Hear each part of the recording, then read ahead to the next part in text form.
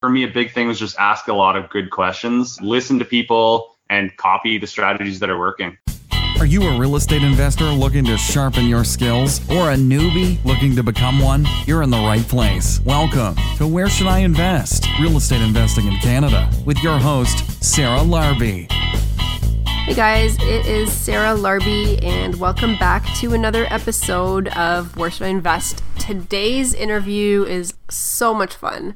I'm going to be talking with Matt McKeever and Kellan Paniccia, who are both very, very successful real estate investors in London, Ontario.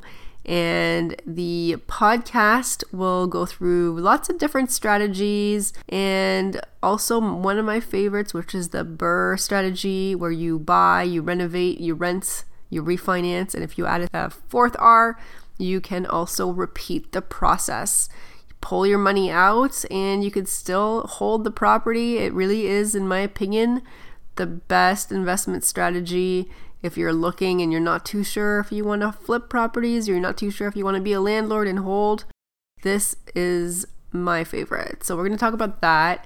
And also, one of the things that I am a big proponent of is networking. And Matt and Kellan actually host their own networking educational club in London. So they're going to talk about that. And they're really, really active in the real estate investment community. So I believe that your net worth is your network. And it is so much easier and much better to learn from others' mistakes rather than learning only from your own. It could actually save you a ton of money. So if you have any questions for Matt or Kellan, their information is going to be posted on the show notes, so take a look at that. I know they are very active on Instagram. They're very active on YouTube as well. They have a YouTube show, which is Matt McKeever, MattMckeever, and you can actually watch him on YouTube. He'll go through some of his properties on there.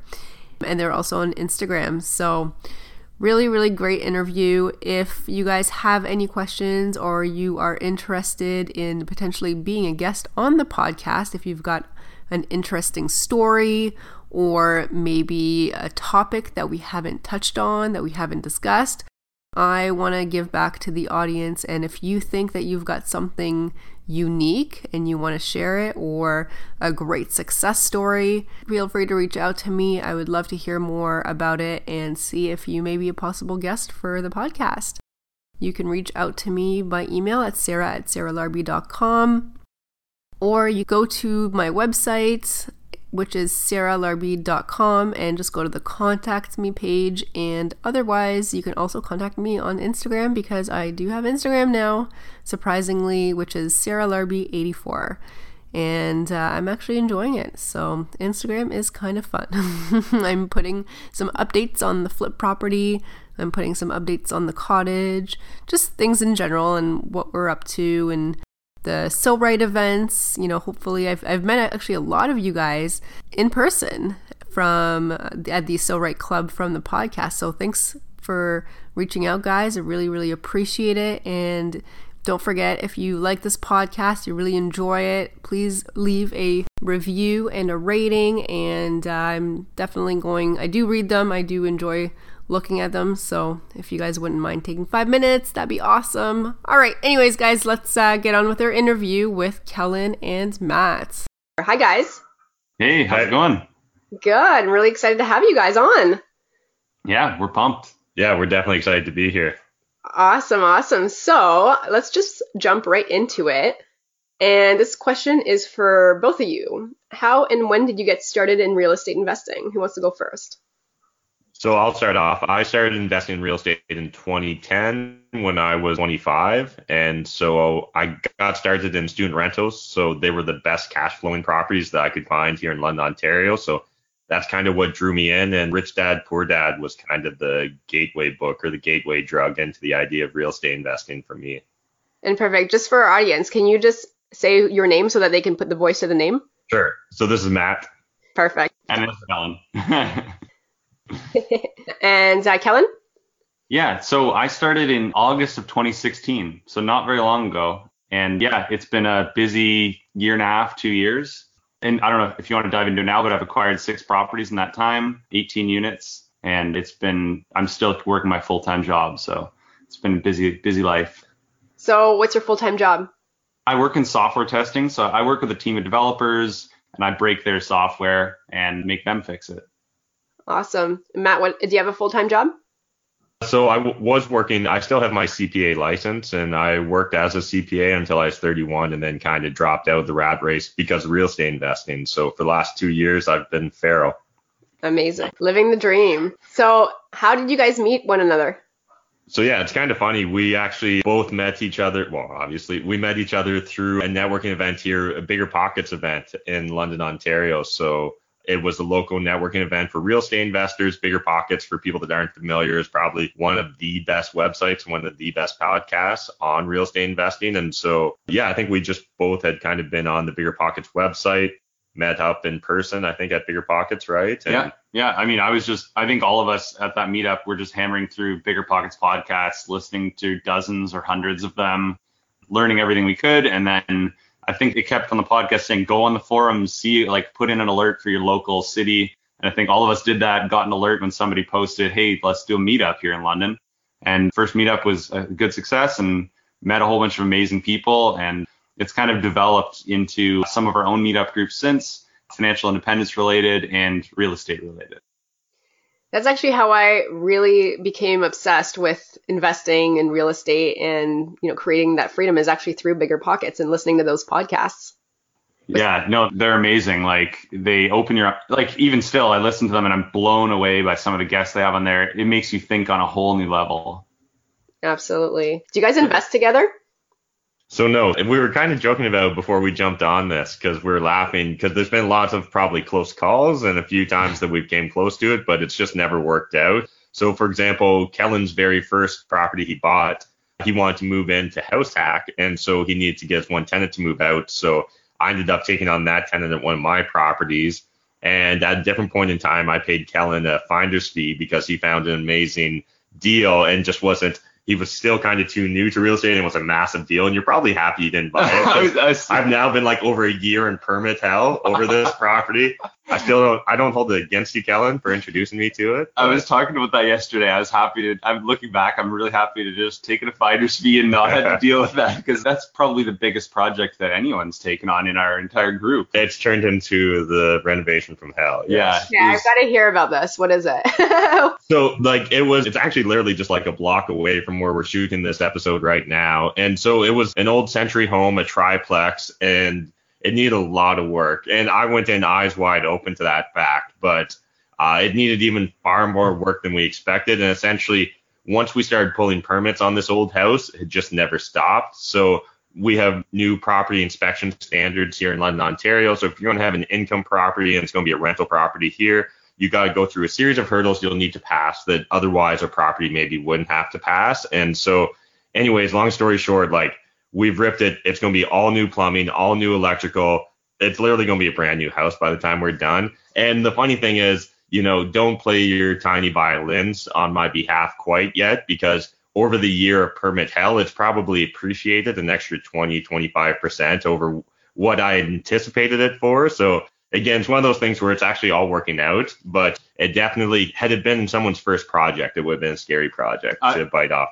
Yeah, I would have been on a whole different trajectory. I probably would have had one property because, if I would have bought that, I would have been sinking all of my money into renovations and yeah. Well, and not to mention it's been broken into 4 times now. I've had all my tools stolen once and some tools stolen a second time. Again, it's one of those things when you're taking on a project of this size, you need to be eyes wide open on it. And so we had some really large margins for error. And thankfully we did because we're expanding to fit those margins right now. So I actually want to ask you guys about margins and how to calculate that. But first, what are you going to be doing with that property? What's your exit strategy with it? So the plan is kind of my classical BRRRR investment strategy. I think a lot of people are using the BRRRR investing strategy these days. And so we bought that property for $150,000 and we're going to probably spend about $150 in renos on it. And it should be worth somewhere around 400, maybe 400 and change once we're done. The original plan was to buy it for 150, spend under 100 in rentals, and have it be worth like 3 and change. So you can see it's evolving. And if I remember correctly, Dan DeVoe made a bet with you that I'm pretty sure he must have called the inspectors on me or something. He made a bet that you would not be able to do that rental for under 100,000. Yeah, and now that we're tearing off the second story addition and rebuilding it, he's correct. So, it is definitely a good lesson, and it's not all positive and butterflies and rainbows or whatever it is in real estate. So it's important to talk about this kind of stuff and the stuff that can go wrong. And I think one of the biggest things is your purchase price, right? So one of the biggest things I always say is you make your money on the buy, and you still are going to be spending probably more money on the rentals that you think. And it's probably still going to take more time to maybe sell, or you may not get the refi number. So can we walk through some of the numbers? Like you mentioned BRRR. How are you looking for properties, and what's a good property for that so that you can avoid exactly what happened in a way, right? If you were to buy your property for $300,000 to begin with, you probably would have been at a loss. Yeah, I think starting out, you run a lot of numbers. The rule of thumb that pretty much everyone I know now is using is the 1% rule. So if the property's $200,000, it should rent for $2,000 a month in rent. It should rent for $2,000 a month. That should be basically after repairs. So you want to have a $200,000 after repair value, and it should rent for $2,000 a month. I think, a lot of times investors at the early stages, especially when they're trying to build financial independence, are really looking for cash flow. And I think cash flow is king. Like if you find a property that's cash flowing, it's also going to be worth, you're going to have a million exit strategies. You can sell it to investors. You can do whatever you want. But your mindset does change as, you don't necessarily look for that cash flow anymore later, because if you have the passive income you need to sustain your lifestyle, you can start looking for, maybe properties that you think are going to appreciate, or properties that you don't necessarily have the cash flow in the meantime. You're going to buy something and make your money on the purchase. Maybe you can get more into flipping and that kind of stuff. So your question again, because I went on a rant. No, that's okay. That's okay. No, it's all good information. And so kind of building upon that then, so the 1% rule is really important in our market for determining cash flow. And so we're both very focused on cash flow. And then outside of that, just generic numbers for using the BRRRR, or what's called the buy, renovate, rent, refinance, repeat model. Essentially, when everything's all said and done, we want our purchase price plus our holding and closing costs and our renovation costs to be about all in 80% of our expected ARV. And so we're kind of relatively conservative investors. So we're often probably aiming for closer to 70 to 75% all in. And that's going to give us a little bit of margin again in case, say, the appraisal doesn't come in where we expected. And so on a recent project, currently an appraisal didn't come in where I expected. And so what ends up happening when it goes sideways like that is we bought the property for $210,000. We spent about $40,000 in renovations on it. And in my opinion, it's worth probably $350,000 plus. The appraiser disagreed with us. So we're in the process of getting a second appraisal on it, and we'll see whether that comes in more in line with my expectations.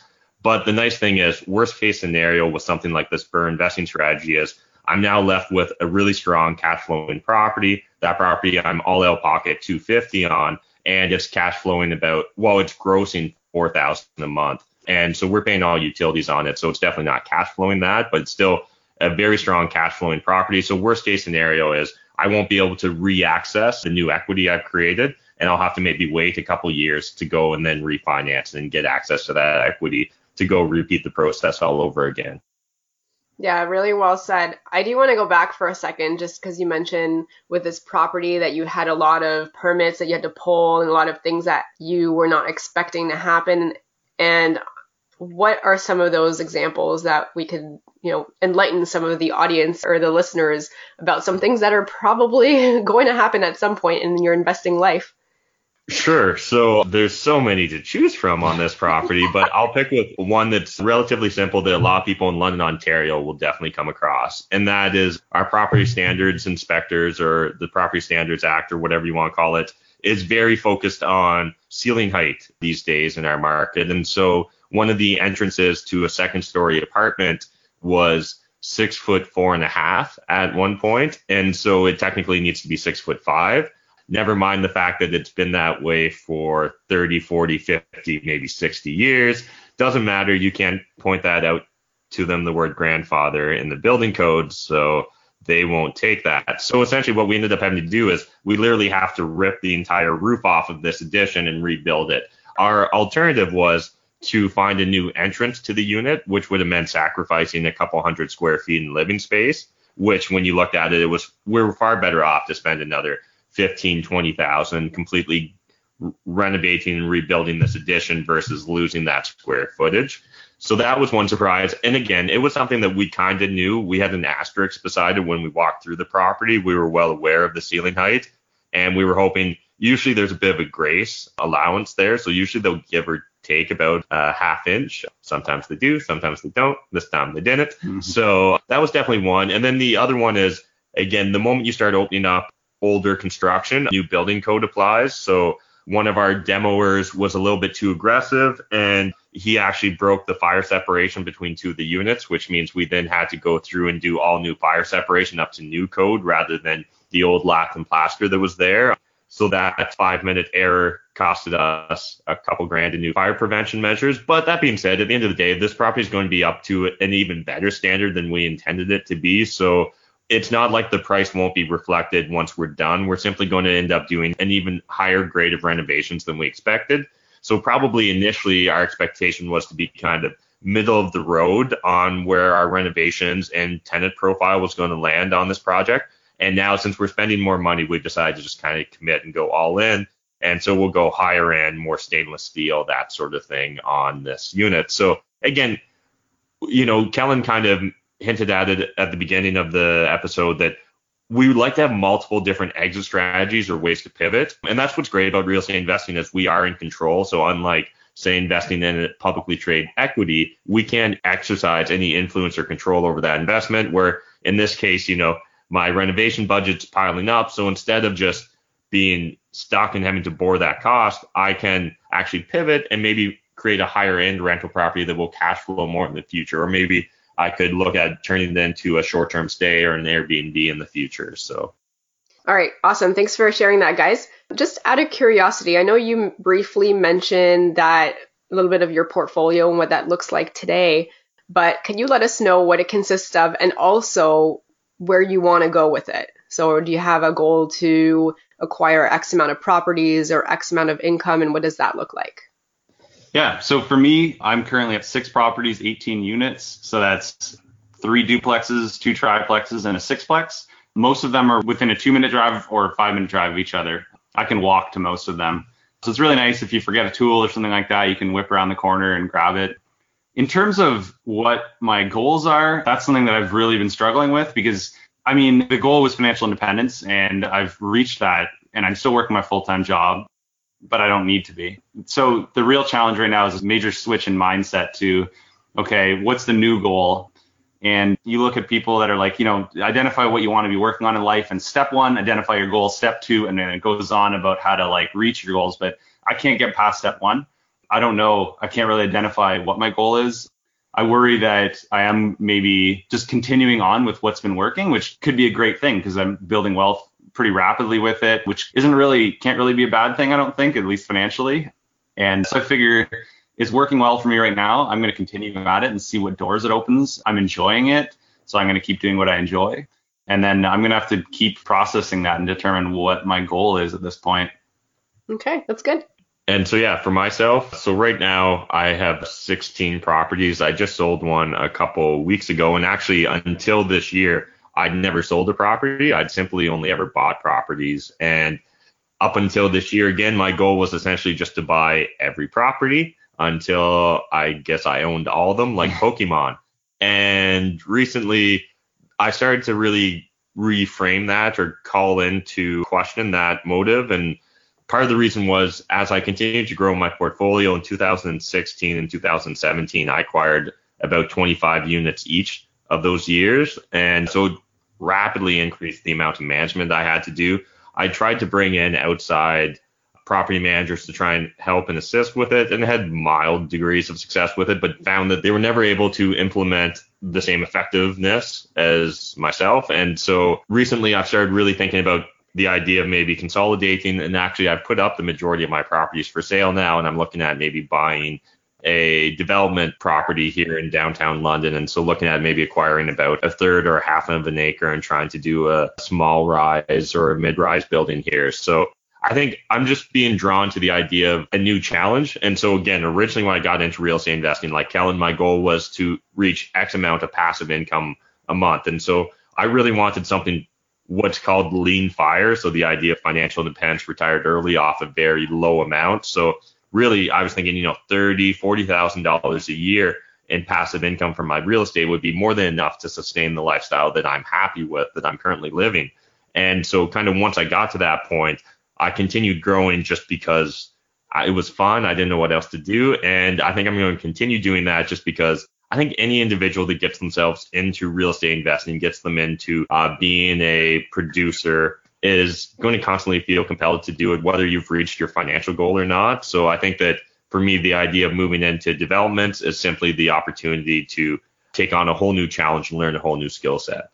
Yeah, I think it's interesting because I've listened to a lot of real estate podcasts, and it seems like the goals are always just more. I just want more. I want to build more. I want to buy more, whatever. I want to wholesale more. And I think that because of the financial independence mindset we were originally coming from, it's more like, all right, we're constantly asking ourselves, what is enough? When is enough? Are we doing what we want to be doing? Are we happy doing it? Are we passionate about it? Are we excited? It's a little bit more of a philosophical, like introspective decision versus I want 100,000 a year in passive income. I want $1 million a year and whatever, right? Like, I mean, it's easy to just throw a number out there and that's my goal. I'm working toward it. But I mean, is that really your goal? And I think that's a challenge that a few of us face.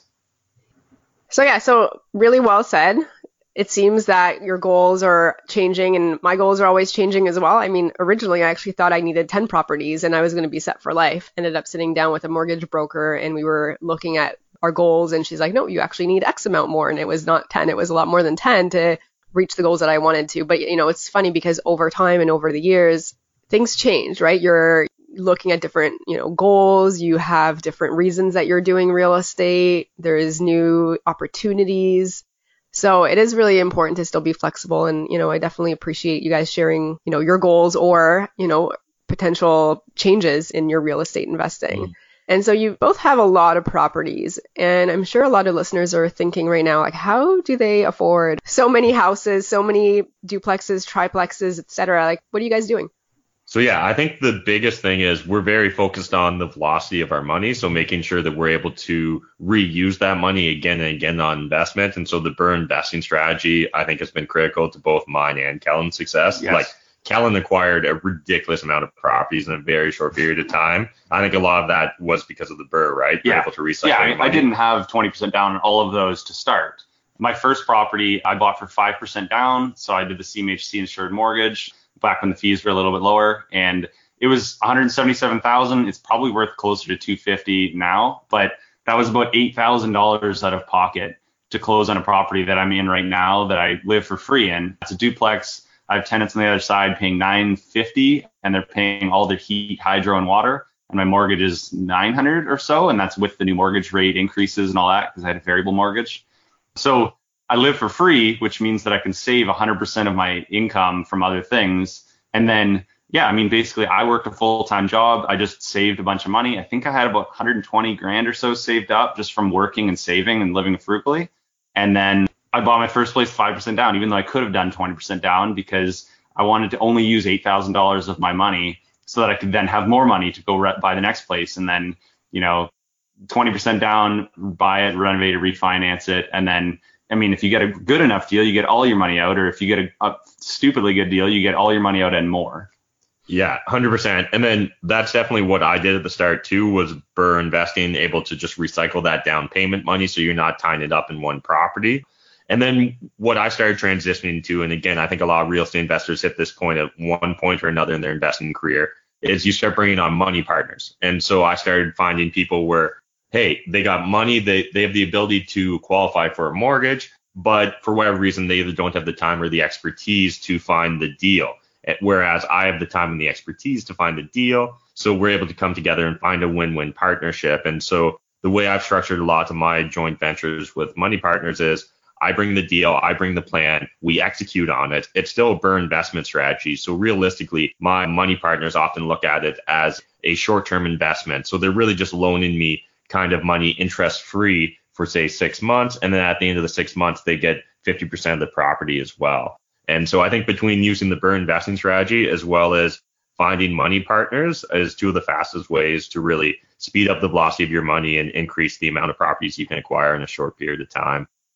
Yeah, personally, I hadn't partnered on anything yet, but I love the idea, especially when you don't have a full-time job. You can use your partner to qualify for those mortgages. And honestly, the proposal that Matt has with partner with money partners is a little bit sexier, I think, than it needs to be. People are coming in and I've got 50 grand, I've got 70 grand. It's okay. That means you can buy a $250,000 place with 20% down. So it's 50,000 down payment, 20,000 left over for renovations. We will give you all of your money back in 3 months and you'll own half a house. It's kind of a ridiculous deal because it's an infinite return on investment. They got their initial investment back and they're still getting dividends from it and they don't have to do any work. So it's and from the, investors active partner side of things, it's also a great deal because they don't need to bring any of their own money. They just do all the work and they own half a house. It's a definition of a win-win. Both sides should be ecstatic about it. I mean, I'm biased, but I would argue that the passive partner is kind of getting the sweeter end of the deal in that case.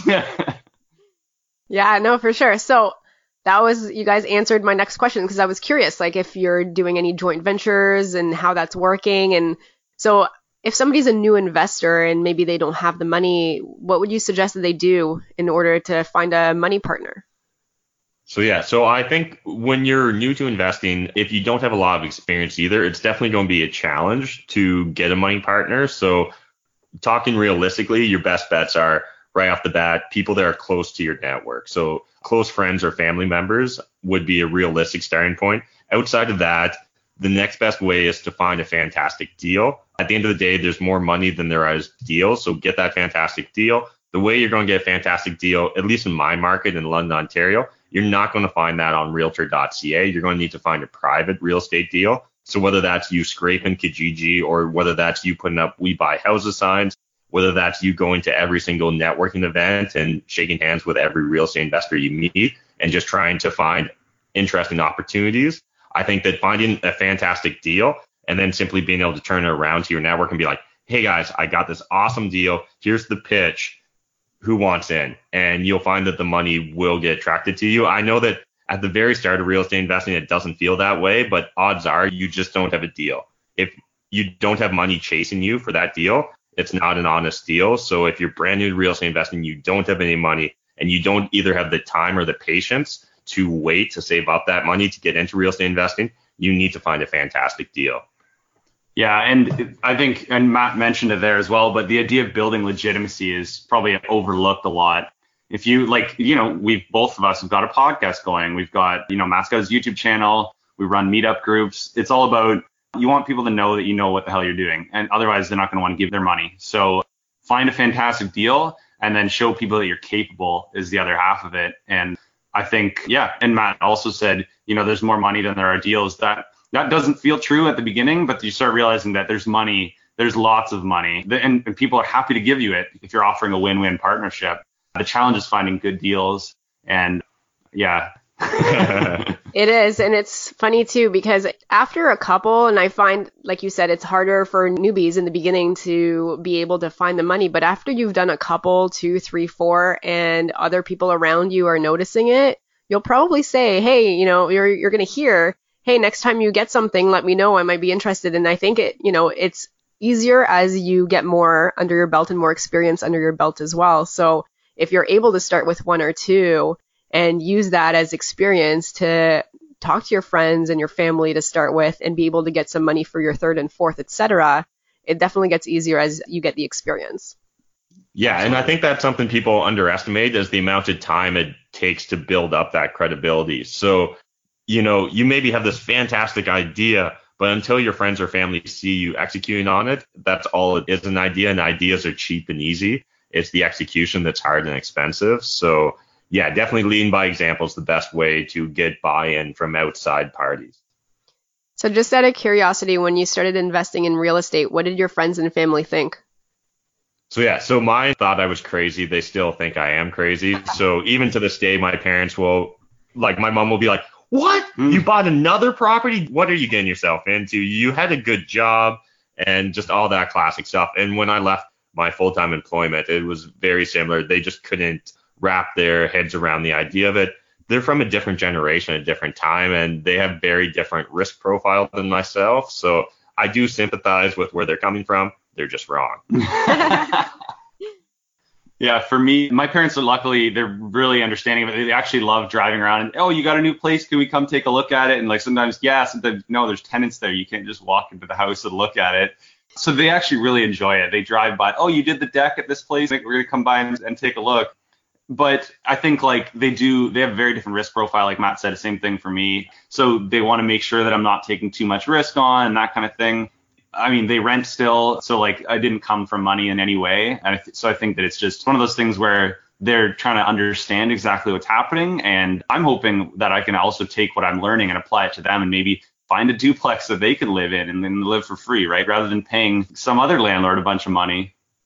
Yeah, absolutely. It's funny. My parents, so they were always, fairly accepting of it and thought it was a good idea. And as you're acquiring more and doing well, like my mom was like, oh, maybe I should look at Brantford and invest, in a similar type of property as you. And so, the more that you do and the more time that goes by and the more that success that they see, and, it actually is less risky, in my opinion, than stocks and and even GICs or anything, right? So you can definitely control it. So it's funny they start seeing the success and definitely want to consider taking part of it at some point.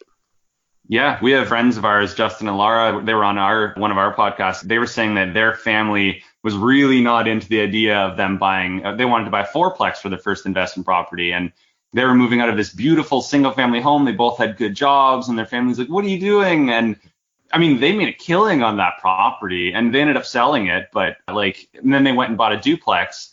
And the family was all of a sudden very understanding of it. And I don't know if it's because they did such a great job on the first one or because a duplex is a little less scary sounding. But yeah, it takes time for family to adjust. I think they need to see that you're having success with it. And at some point, at the beginning, you're like, I bought another property. And they're like, what? And then later you're like, I bought another property. Like, oh, where is it? And it just becomes a little more natural. It is pretty funny. Like the first one or two that you let them know about, it's exciting. And then sometimes I even forget now to say, oh, I bought this property until like a week or two later. I'm like, oh, by the way, this is my new house. No, it's really fun. Why do you think it is that most people don't even know about real estate investing and they hear the worst of the worst and don't even consider it?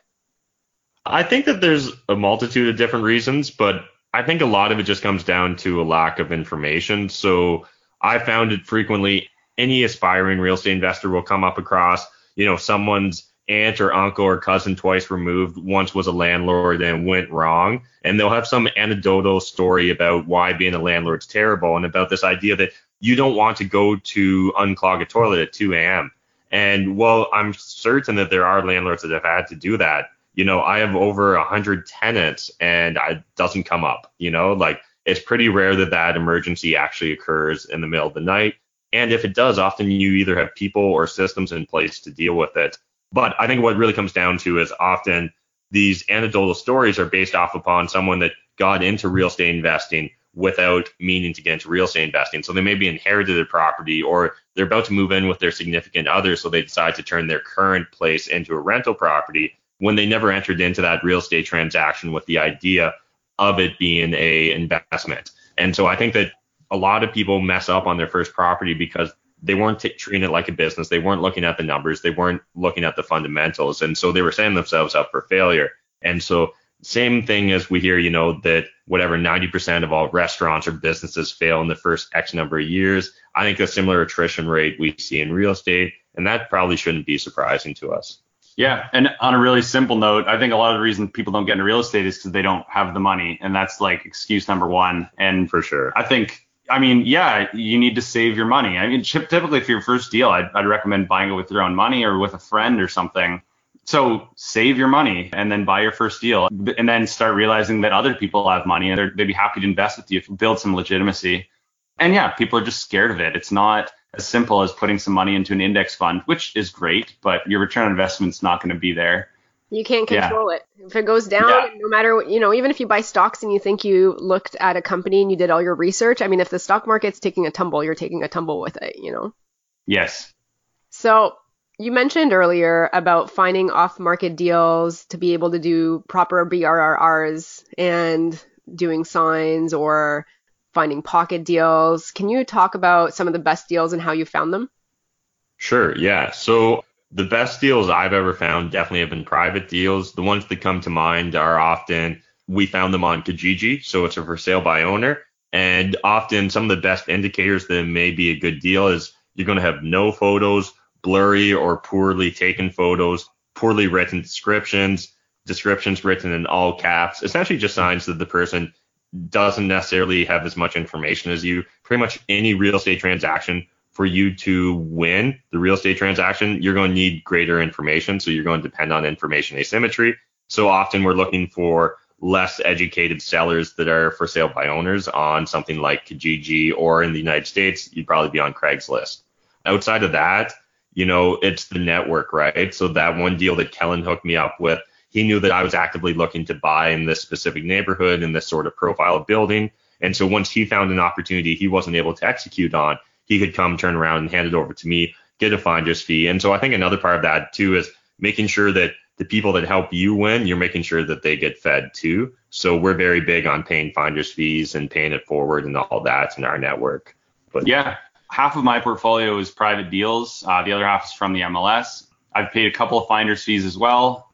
There's no consistency as to how you find private deals. I think people are like, what is your lead generation? Is it all coming from this one place? And I don't know. In my experience, it hasn't been all coming from one place. One of mine I purchased because it was in touch with a painter who knew about a place. And I was like, hey, let me know if you know of anything. And I reached out and he put me in touch with the owner and I worked it out and I paid him a finder's fee. And then another place was a contractor that was our contractor / property manager. And I kept reaching out to him and saying, hey, like, do you know of anything? And eventually he was like, yeah, I'm actually managing this one property, but it doesn't look like they're looking to sell. And then I reached out a few months later and I was like, hey, any chance you're looking to sell? And he's like, actually, they are looking to sell. And he ended up helping me negotiate with it a bit. And I was kind of able to, in that case, it's kind of funny because, the owners trust him. He's a property manager for it. So I was like, okay, why don't you start the negotiation with them? And if you can get them down to around this price, I'll increase the finder's fee that I'd be happy to give you. So he was able to kind of start the negotiation and then I was able to kind of finish it off.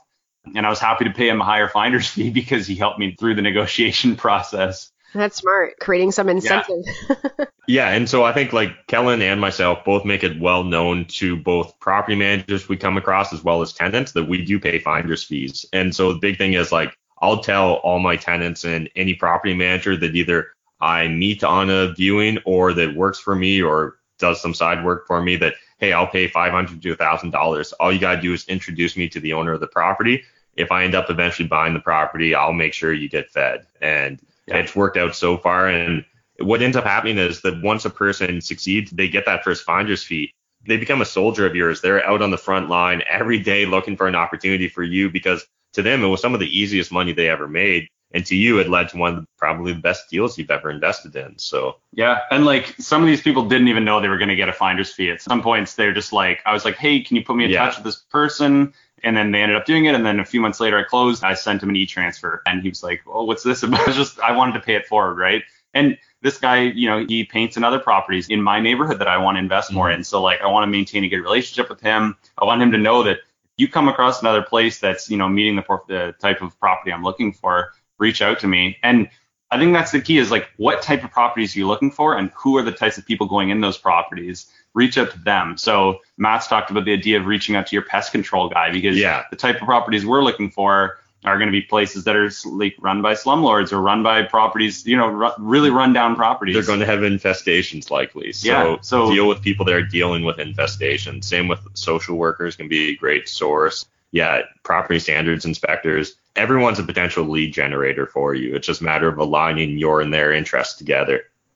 Really great tips, guys. So one question I have about Kijiji is, you said you got some really good deals from Kijiji. Why would they list on Kijiji instead of MLS, in your opinion, and from your experience?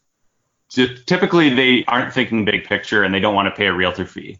So they want to sell it themselves, and therefore they're going to list on Kijiji or wherever else. And they don't know what the place is worth. Sometimes they don't know what the place is worth. So it's a great opportunity to just lean on the, hey, by the way, you don't have to pay realtor fees. Meanwhile, you're getting it for way cheaper than you would if they just listed it on the market.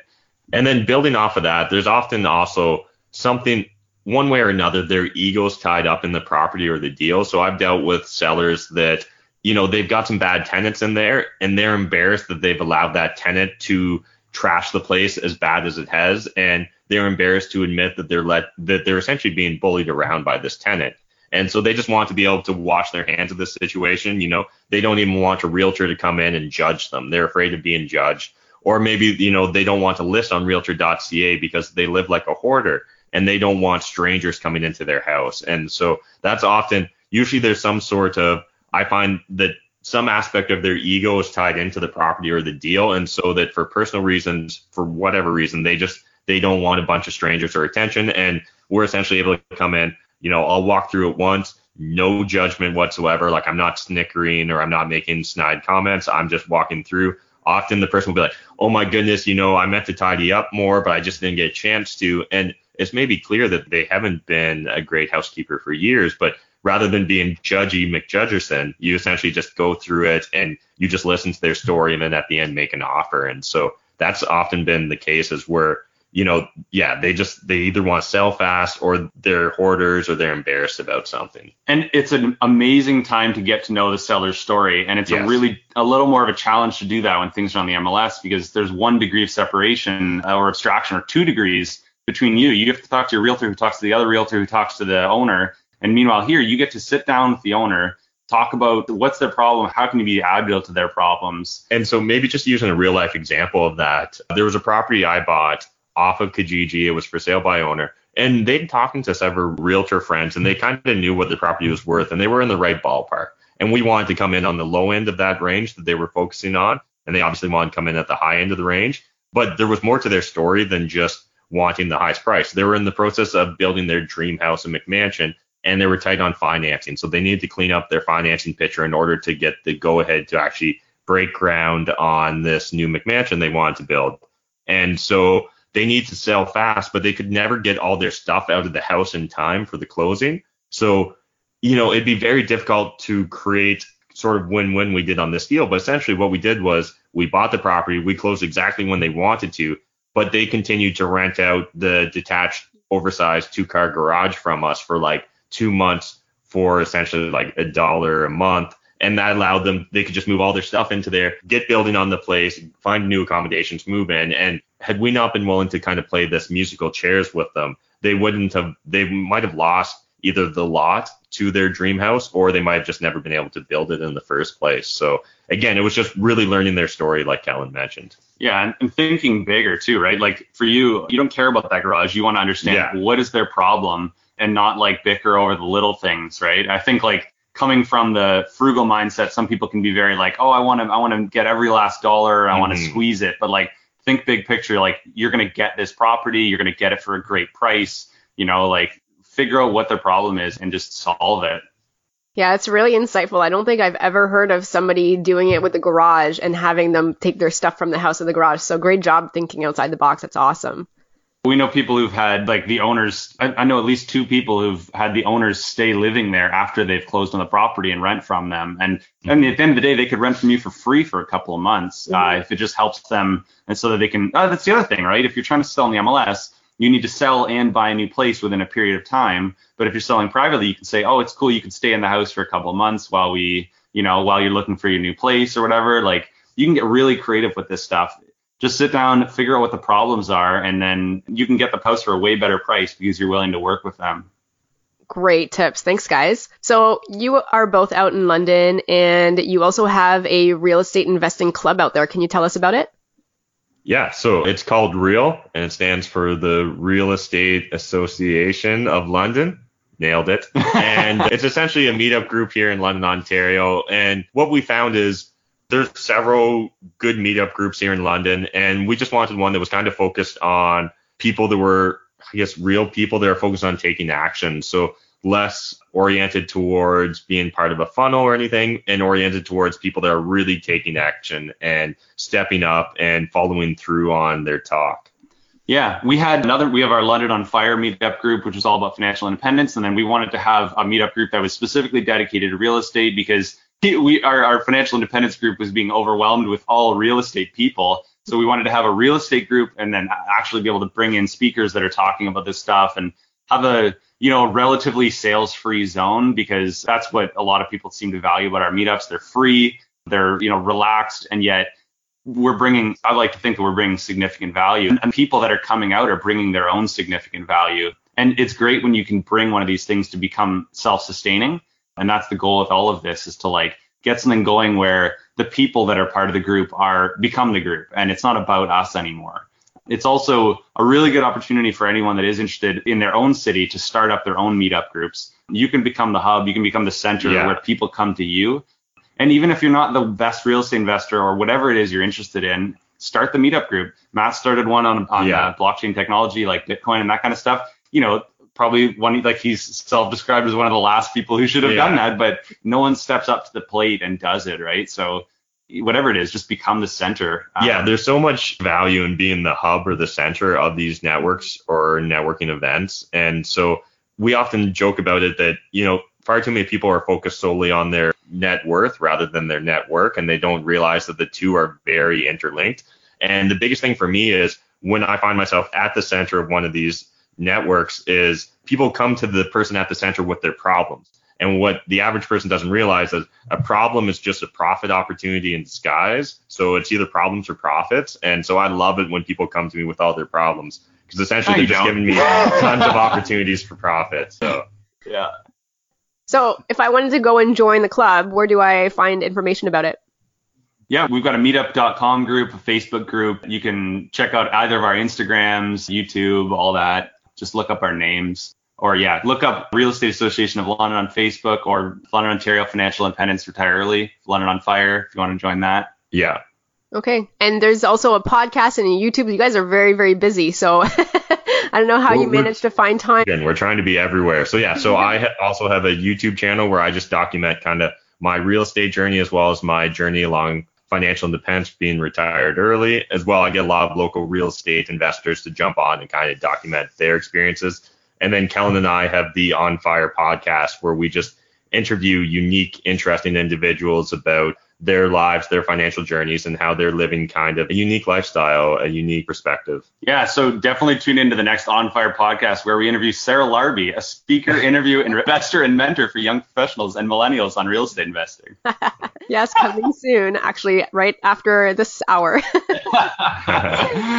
All right, so the last part of the podcast is called the lightning round, where I ask you guys a series of 5 questions, and you give me the answer that comes top of mind. Question number 1, so each of you can answer. What is your favorite real estate investing book ever? So mine is going to be, and it's kind of adjacent, but I'm going to go with The Millionaire Next Door. And so it's not necessarily focused on real estate, but it's focused on personal finances. And so Rich Dad, Poor Dad is like my go-to book. So you can read that one, but I think everyone's read it. So Millionaire Next Door is awesome. Yeah, I don't have a great answer for this. Rich Dad, Poor Dad was one of the first I read, and it was because Bigger Pockets, everyone was recommending it. So I read it in a day, and audiobooks, a little pro tip, audiobooks, listen at 1.5, 2 times speed. Maybe you're listening to us at 1.5, 2 times speed, so we sound extra smart right now. But yeah, Rich Dad, Poor Dad was great. And one of my favorite was 4-Hour Work Week as well. Not unique, but I absolutely love that book. Yeah, that's a great book. Number 2, your favorite podcast. So mine is Bigger Pockets. Honestly, they have the best real estate investing podcast that there is. I wish mine was the best, but theirs is the best. So yeah, I got nothing unique to say there. There are Bigger Pockets. Yeah. If you're not, because you didn't say real estate podcast. So Radio Lab is also really good. Freakonomics, and Freakonomics is cool. Actually, I'm thinking back to my favorite episode of Freakonomics. It was called Quitting or something like that. And they kept saying a winner never quits and a quitter never wins. And it was like in a sarcastic way that you need to be able to identify things in your life that you need to be able to quit from, whether it's your day job or maybe it's just something that you've been doing for so long and you've sunk in a lot of cost into it, but you need to be able to be aware of, when it's time to just quit these things. And for non-real estate, Hardcore History is my favorite podcast, hands down. Dan Carlin's Hardcore History. Okay, very cool. Question number 3. What do you do for fun aside from real estate? So my favorite activities are pretty inexpensive, luckily. I really like backpacking and hiking, canoeing, that kind of stuff. I have done very little of it in the last year, probably because of real estate. But yeah, those are some of my favorite, guitar, like exercise, that kind of stuff. Very simple. Yeah, and so for myself, I spend a lot of time goofing around on YouTube. So I've found it really enjoying the idea of having a one-to-many conversation, similar to what you can accomplish with podcasts.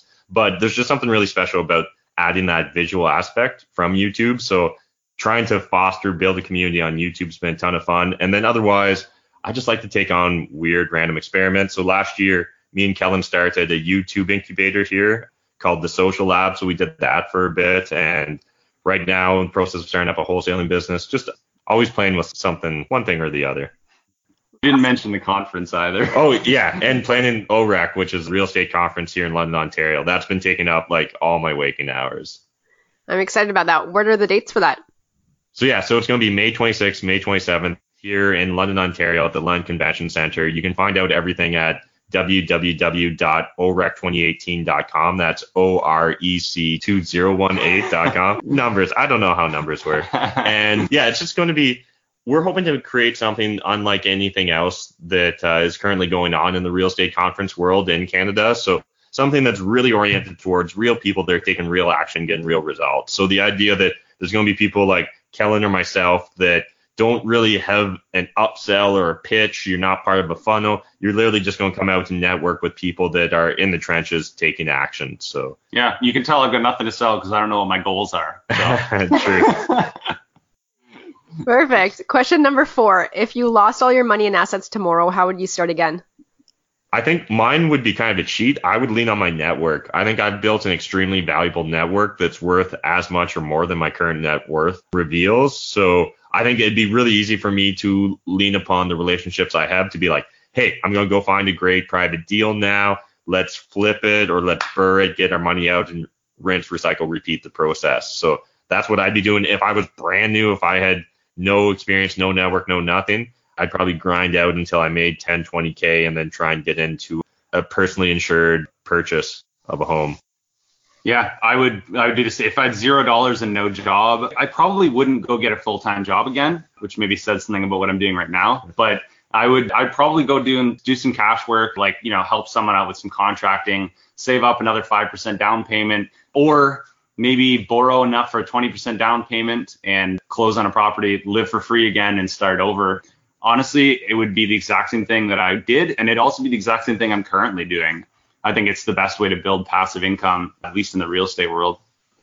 Absolutely. Last question. If somebody has $50,000 and they want to get started, how would you recommend that they spend it? I'd buy a condo in Toronto. Right? All the e-courses. Sign up for our special mentorship program right now. Personally, one of two things. If you had $50,000 and no experience, you should probably be finding a partner that does have experience, or you're going to need to acquire the experience yourself. One thing that I've mentioned to a few aspiring real estate investors is far too many people are afraid to get into a good deal on their first deal, and they're looking for the perfect deal. We're conditioned already through society that it's okay to spend $50,000 being trained to go be an underwater basket weaver. So the idea that you could go spend $50,000 at the School of Hard Knocks on your first flip or your first BRRR, and that even if you just broke even, that a lot of people would view that as a failure, I think is a failure to view it appropriately. So the idea of going in, just getting that first deal and learning through Hard Knocks is great. Otherwise, get a partner that knows what they're doing. Yeah, so assuming it's in a market similar to what we're in, where 50K is enough probably for a 20% down payment, that's exactly what I would do. I would do 20% down on a duplex, triplex, fourplex, or I'd borrow a little bit more and buy something a little bit bigger. And I would rinse and repeat. It's what I've been doing. It's what's been working. I think the unfortunate thing is, it's not a sexy answer, right? This is literally the RPG version of go kill rats and gain experience points, right? That's what we're talking about. Maybe I would park it with a hard money lender while I'm waiting to find a deal. If there's some flexibility there, you can earn a lot more than having it sit in a bank account. But otherwise, yeah, just rinse and repeat. Cool. Thanks for playing the lightning round questions, guys. Thank you. Thanks for accepting the fact that they weren't lightning fast. That's funny. So final questions. Where can listeners find you if they wanted to reach out and know more about you? So you can find me on YouTube. Just Google my name, Matt McKeever, or youtube.com/Matt McKeever. Definitely hit that subscribe button, smash the like button. And yeah, that's my favorite way to interact. Otherwise, Instagram. I think Instagram's fantastic. So if you want to get my attention, slide into the DMs on Instagram, Matt McKeever85. Yeah, Instagram for me as well, Kellan, KELLAN.PAN. It's probably the best place. Some people are adding me on Facebook, but I don't generally. I think you're the same. Like, I'm not accepting all of them anymore. Facebook's a little bit more personal, I think. So Instagram, everyone can follow. It's a public profile. Feel free to send messages on there. I also have a YouTube account, but it's inactive, but it won't be forever. Perfect. And any last words of advice or anything else that you'd like to let the listeners know about? Making money is a team sport. There's more than enough money in this world for us all to make it. But if you're not saving it, I mean, like, what's the point, guys? That's Matt's YouTube that's catchline. YouTube catchline. So, yeah, I think just honestly take action. Go out there and meet people in your network. If there's not a network group out there for you to be a part of, start it. It doesn't matter. You've listened to One Bigger Pockets podcast and you feel like a fraud for going out and starting the networking event. Just own it. Just be like, this is for the brand new real estate investors group. Yeah. And just start meeting people that are doing what you want to do. It's the fastest way to speed up your own learning curve. Yeah, I would say go out. And for me, a big thing was just ask a lot of good questions, listen to people, and copy the strategies that are working. Okay, awesome. So on that note, thanks guys for being on Where Should I Invest? See you next time. Thanks, Sarah. Bye. Thanks so much for listening to Where Should I Invest with your host, Sarah Larby. Make sure to listen in next time. We'll catch you on the next episode of Where Should I Invest?